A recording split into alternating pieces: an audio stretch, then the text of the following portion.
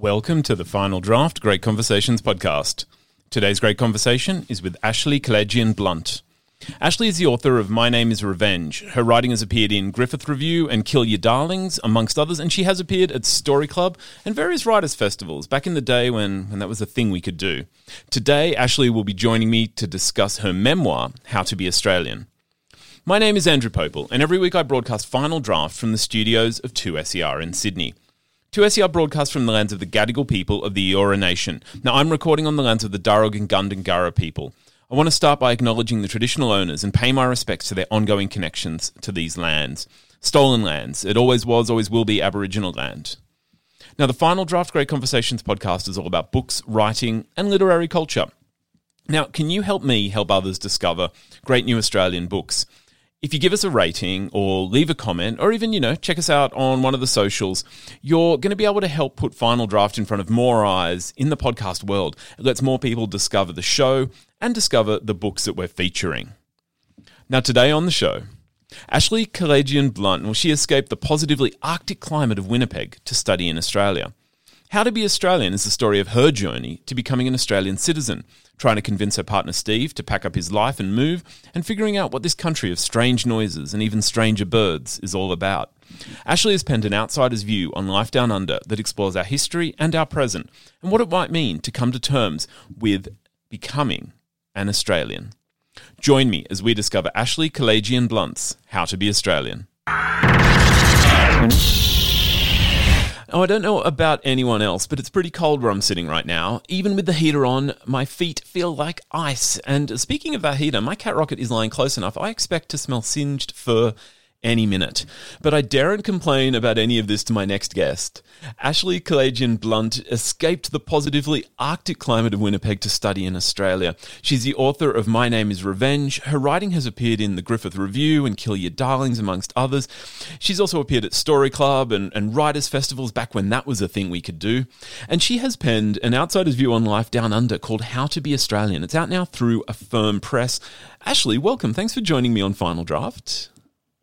Thank you so much for having me today, Andrew. And I just want to acknowledge that I'm speaking to you from Gadigal land, part of the Eora Nation, and I want to acknowledge the traditional owners of country throughout Australia on whose land I wrote this book and pay my respects to their elders past, present, and emerging. Yeah, so Gadigal land, also where 2SER broadcasts from, and I'm speaking to you. So I'm on Gundungurra land. I'm up in the Blue Mountains, and look. I think that what we've just done there, that acknowledgement is, one, it's so important, but two, it also is a part of the journey that you go on as you learn about Australia. And How to Be Australian is your journey to becoming an Australian. You've been here 9 years now, and I think journeys, though, they're always best viewed from their starting place. So can you take us back to that initial decision, back when you were trying to convince your partner Steve to pack up his life and move? What did Australia mean to you then, if you can kind of cast your mind back that far? And what did you think then it meant to be an Australian?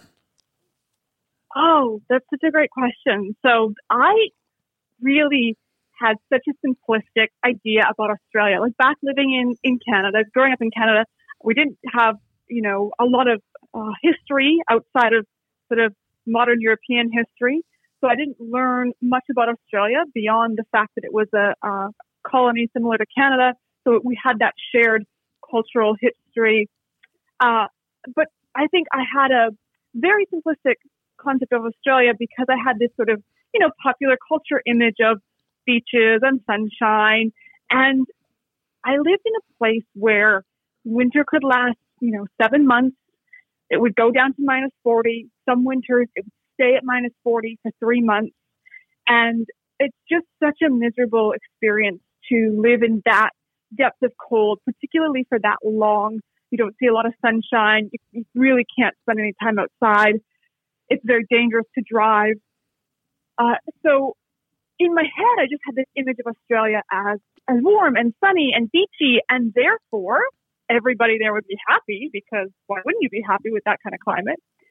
And that was really all I felt like all I needed to know to make the decision to want to move here, because at that time, the idea was just to move for a year. It wasn't going to be a permanent thing. It was just, we're going to go spend a year in Australia, just because I wanted my partner to experience life outside of Canada for a little while. That had been an important part of my life. I'd gone and lived in Korea for a year and Peru and then in Mexico.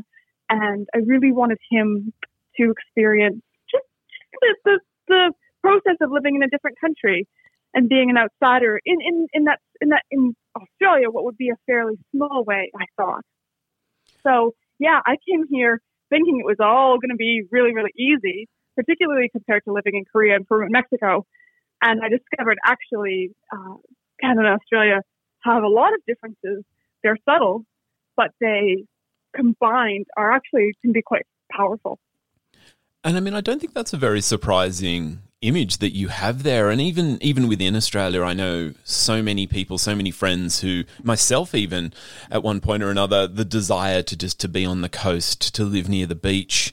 And our popular culture, even our literature, has at times very much had that notion of the bush or the beach. And it's almost like we leapfrog over all of the places that are also a part of Australia.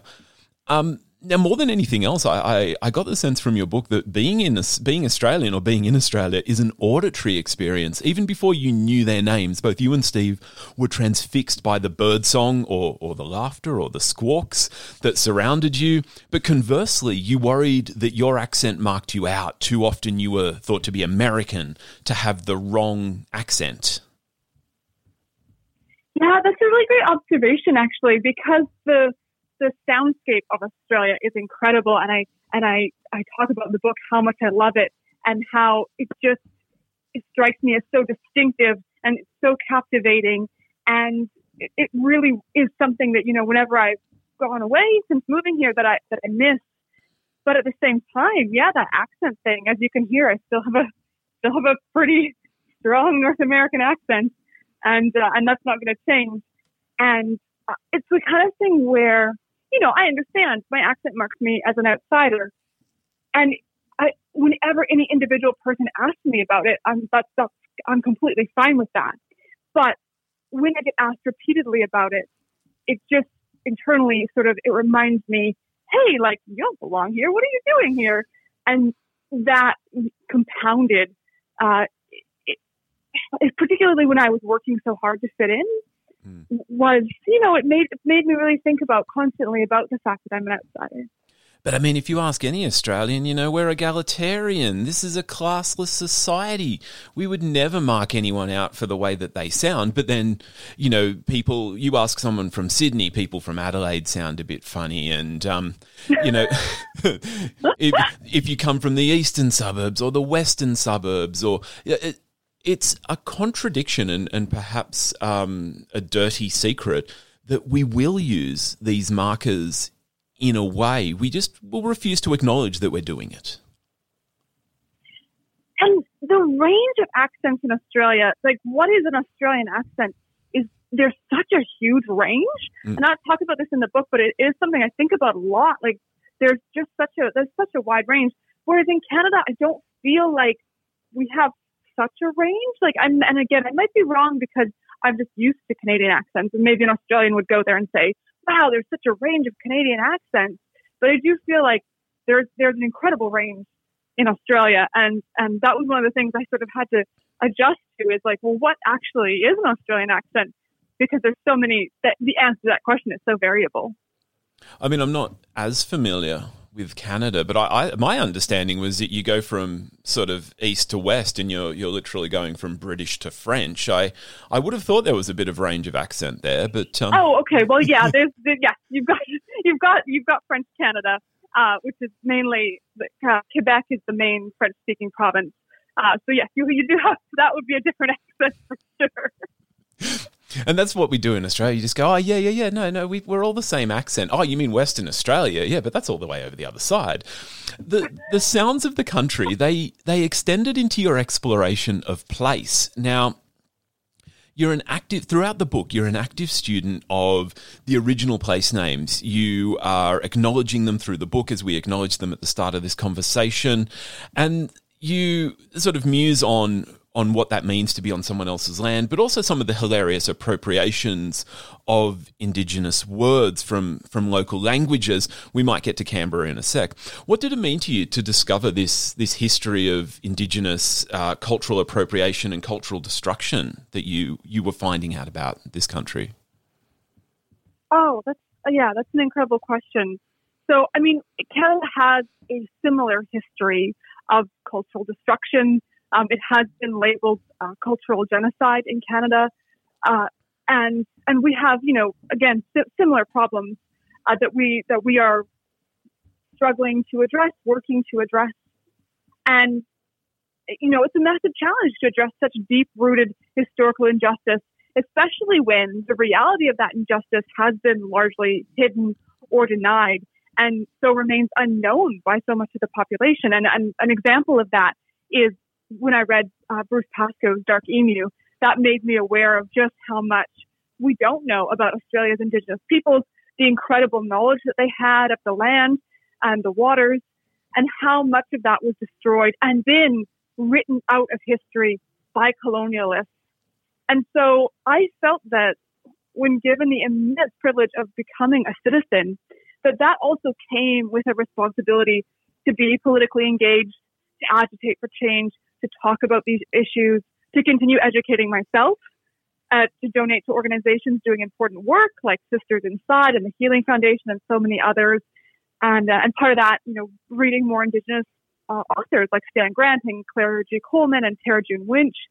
And so I really feel strongly about that process and the importance of it, partly because, as I described in the book, my great-grandparents were survivors of genocide. So I spent 10 years studying that and writing about it. So I have some insights into, the impact of intergenerational trauma and the ongoing legacy and how that impacts both individuals and communities. Yeah, let's go to that, because part of your original desire to move, you were going to study and complete a research project on the Armenian diaspora, of which your family is a part. And through your studies, in the book you describe connecting with the Armenian community in Sydney.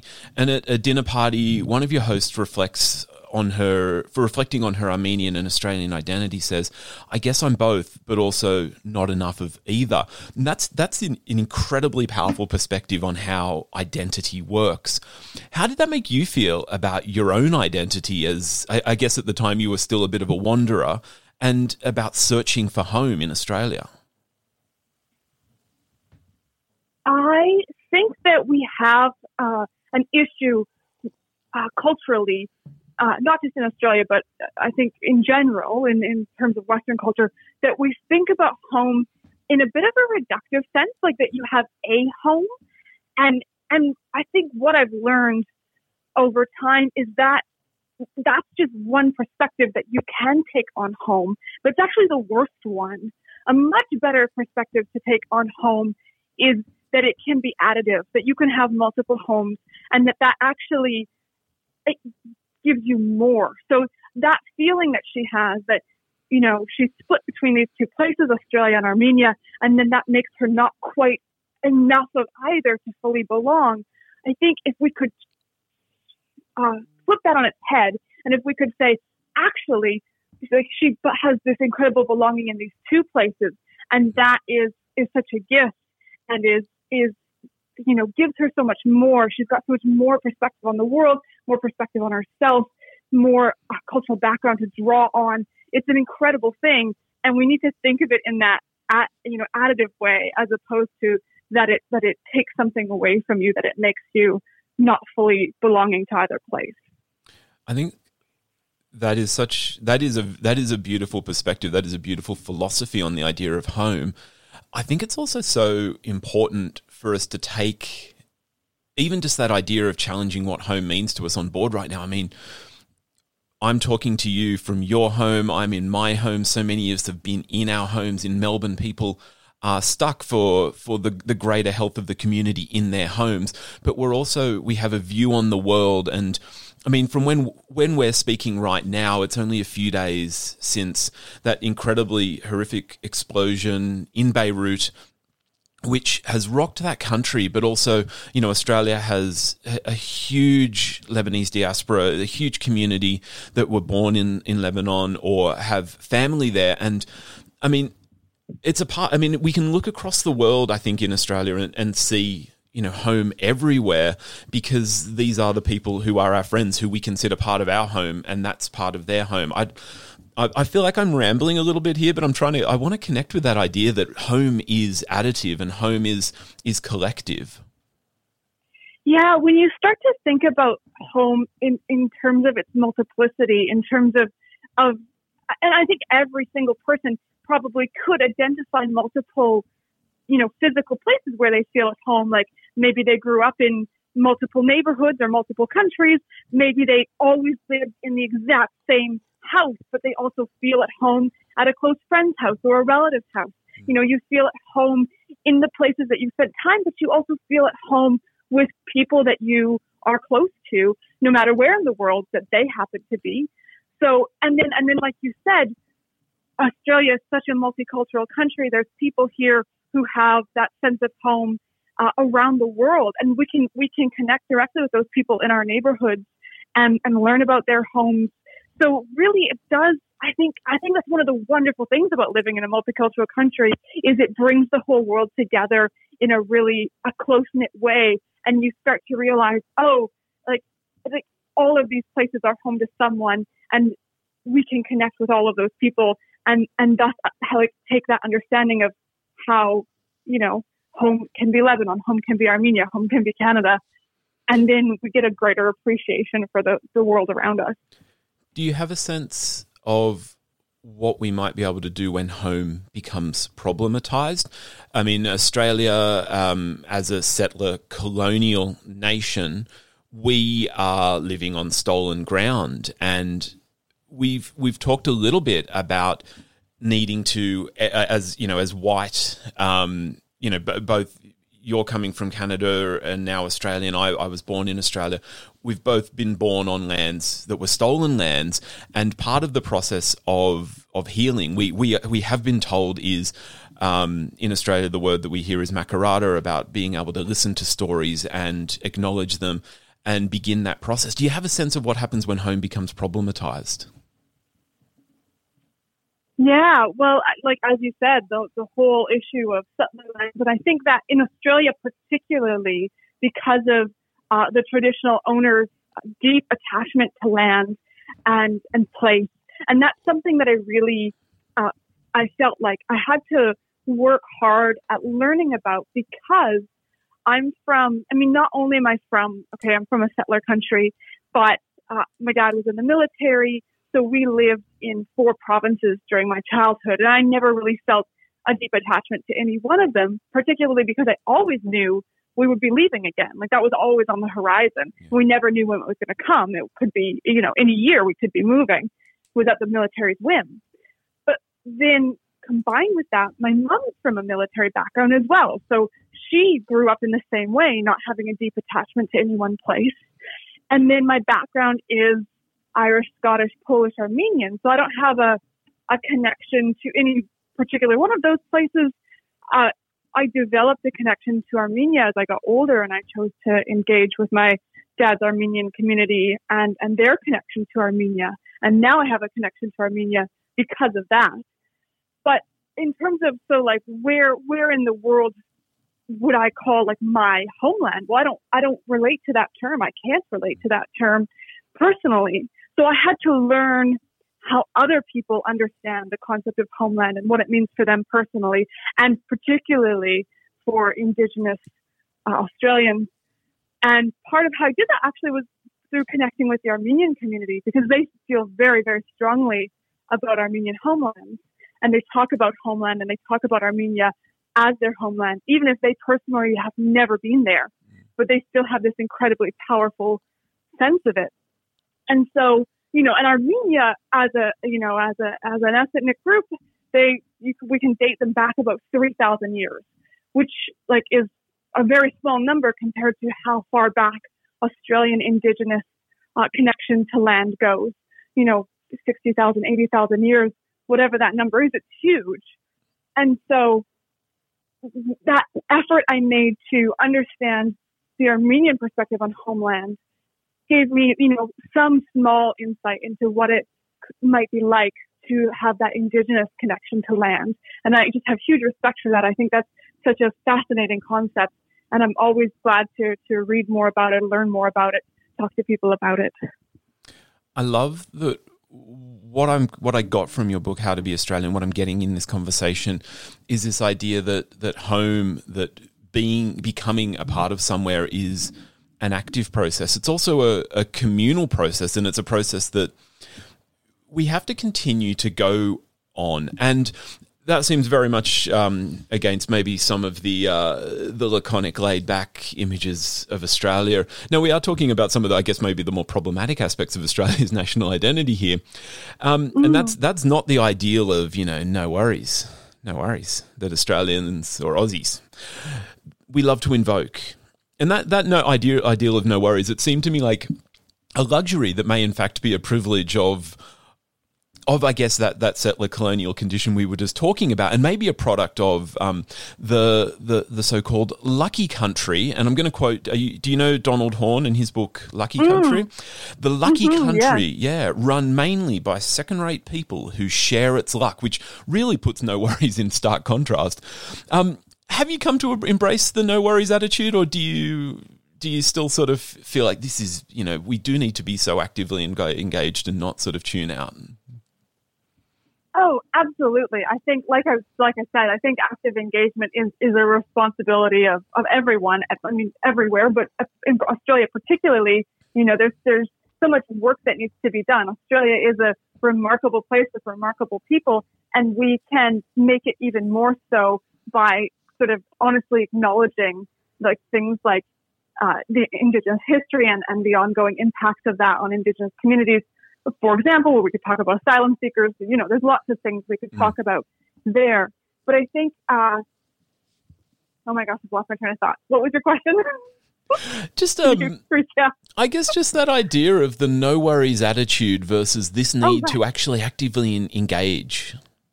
Yes. Okay. So what I was going to say on that was, as I said, it's so important to actively engage. But also I think I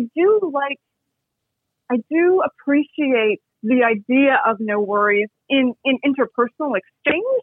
As in, like, I love using that phrase. I love telling people, like, hey, don't worry about it. Like, no worries. Because I feel like it is a great way to alleviate, any sort of interpersonal tension, What I'm trying to say is, this response is a bit rambling. No worries. Exactly. That's a perfect example of how I have embraced no worries. Not on a broader scale in terms of my responsibility as a citizen, but on an interpersonal level. And I also think part of what I really dig into in the book, like on an intrapersonal level, like for myself, part of the book traces how I developed, anxiety that started to take over my life, and how I had to go through the process of like identifying that problem, acknowledging it to myself, seeking help, and then the process of actually working against that anxiety. And so, I mean, no worries is such a ridiculous phrase in some way, particularly, we live in the age of anxiety, and now we're in the midst of a pandemic. So it's literally impossible to have no worries. But at the same time, like, you need to find ways to cope with the worrying. And so in a way, the book is an effort to do that as well. Yeah, we acknowledged off air in our discussion that the way you discuss mental health in How to Be Australian is not something that I think I identify as being particularly Australian, and it should be, but there is an element of stoicism in the Australian national identity. Did you find that way that maybe that reluctance to engage was something you had to deal with when you met Australians? Yeah, I definitely found that I think, like you said, that stoicism, I consider it, it's very English, but then Australia took it that much further. Like my husband has English heritage, and so I recognize that sort of like, we won't engage with these problems. We'll just pretend that they don't exist.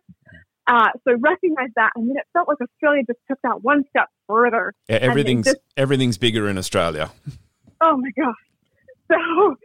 So I guess in a way the book, although it's called How to Be Australian, part of what is happening in the book is that I'm demonstrating how I'm not Australian and how I'm failing to be Australian, and I think in some ways sort of demonstrating or sort of trying to gently point out, well, maybe these aspects of Australianness aren't actually helping us. Like maybe we need to question them and try to look at like how we could shift our perspective and our understanding of ourselves into a healthier mindset, for example.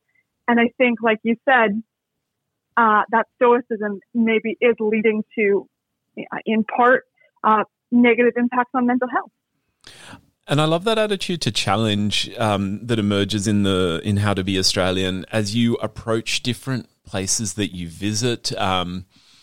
When you're told certain things to discover in Melbourne, but then when Steve kind of instantly falls in love with it, you're like, well, I'm going to challenge that. I don't know how you've fallen in love with it within 5 minutes. Everyone told you that it's just a national pet project to hate on Canberra, and you're like, I'm going to love Canberra.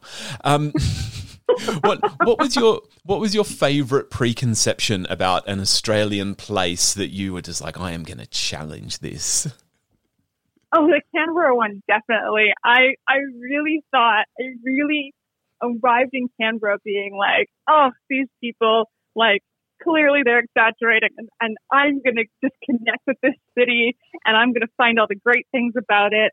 And Canberra proved me wrong. It really did. We're going to come back to that later. So I want to take you back. I want to take you back now to the start of our conversation. At the start, I asked you what being Australian meant to you before you were one. You described that kind of stereotype of Australianness. You didn't specifically mention home and away, but it felt like you might have had a little bit of a home and away vision in your head. With all that you've come to understand 9 years later, all the difficulties that we know we still face as a country, has that perspective changed, and is it still meaningful to think for you about being Australian as opposed to just being a part of this culture in this country that's constantly evolving? My Australianness is really meaningful for me because it was such a personal project. I arrived here with the idea that we were going to stay for a year, we were going to have a fun time, and then we were going to leave. And circumstances have kept us here. And as I described in the book, I feel really, really torn about that. But I went through several years where I was struggling with many things in my life. And I had a lot of time to overthink everything because I was underemployed and sort of struggling with career, but also struggling with marriage and also struggling with life. And during that time I was here in Australia and trying to figure out, could this place be a home to me and what would that mean? And so when I identified that was a real issue for me personally, and then I went on that journey of, okay, well, how do I make this place a home and how do I connect with it? And how do I connect with its people? Then by the time I got citizenship, I felt like I had set this goal for myself and I had achieved that goal. And it's like you said, it's an ongoing thing. I will always be actively learning about Australia for as long as I am here. And I love that journey. So I think, I've created a home, and that's one of the themes of the book is home is something that you can create through effort. It's not just, bestowed upon you, I guess. Ashley Kelejian-Blunt is the author of How to Be Australian, and she's describing that active process that I think it takes to be a part of anywhere. Ashley, thank you so much for coming on Final Draft. It has been absolutely brilliant to dissect the ideas that you present and really kind of get a bit more of a sense of who we are. I really appreciate it. Oh, thank you so much for having me, Andrew. It's been an absolute delight to speak to you today. That's it for this great conversation with Ashley Kalajian-Blunt. Ashley's new book is How to Be Australian, and it's out now through Affirm Press. Great Conversations is recorded on Gadigal land of the Eora Nation at 2SER's Broadway studios in Sydney, Australia. The show is produced and presented by Andrew Popel. To keep up with the latest in books, writing, and literary culture, you can follow us on the socials. We're on Twitter, Instagram, and Facebook. You'll find us at Final Draft 2SER, putting up new book reviews and ways to discover Australian writing every couple of days. It's a good time to check them out. If you click subscribe in the podcast app, you'll get a new great conversation every week. My name is Andrew Popel. I'll be back next week with more great conversations from Final Draft. Until then, happy reading.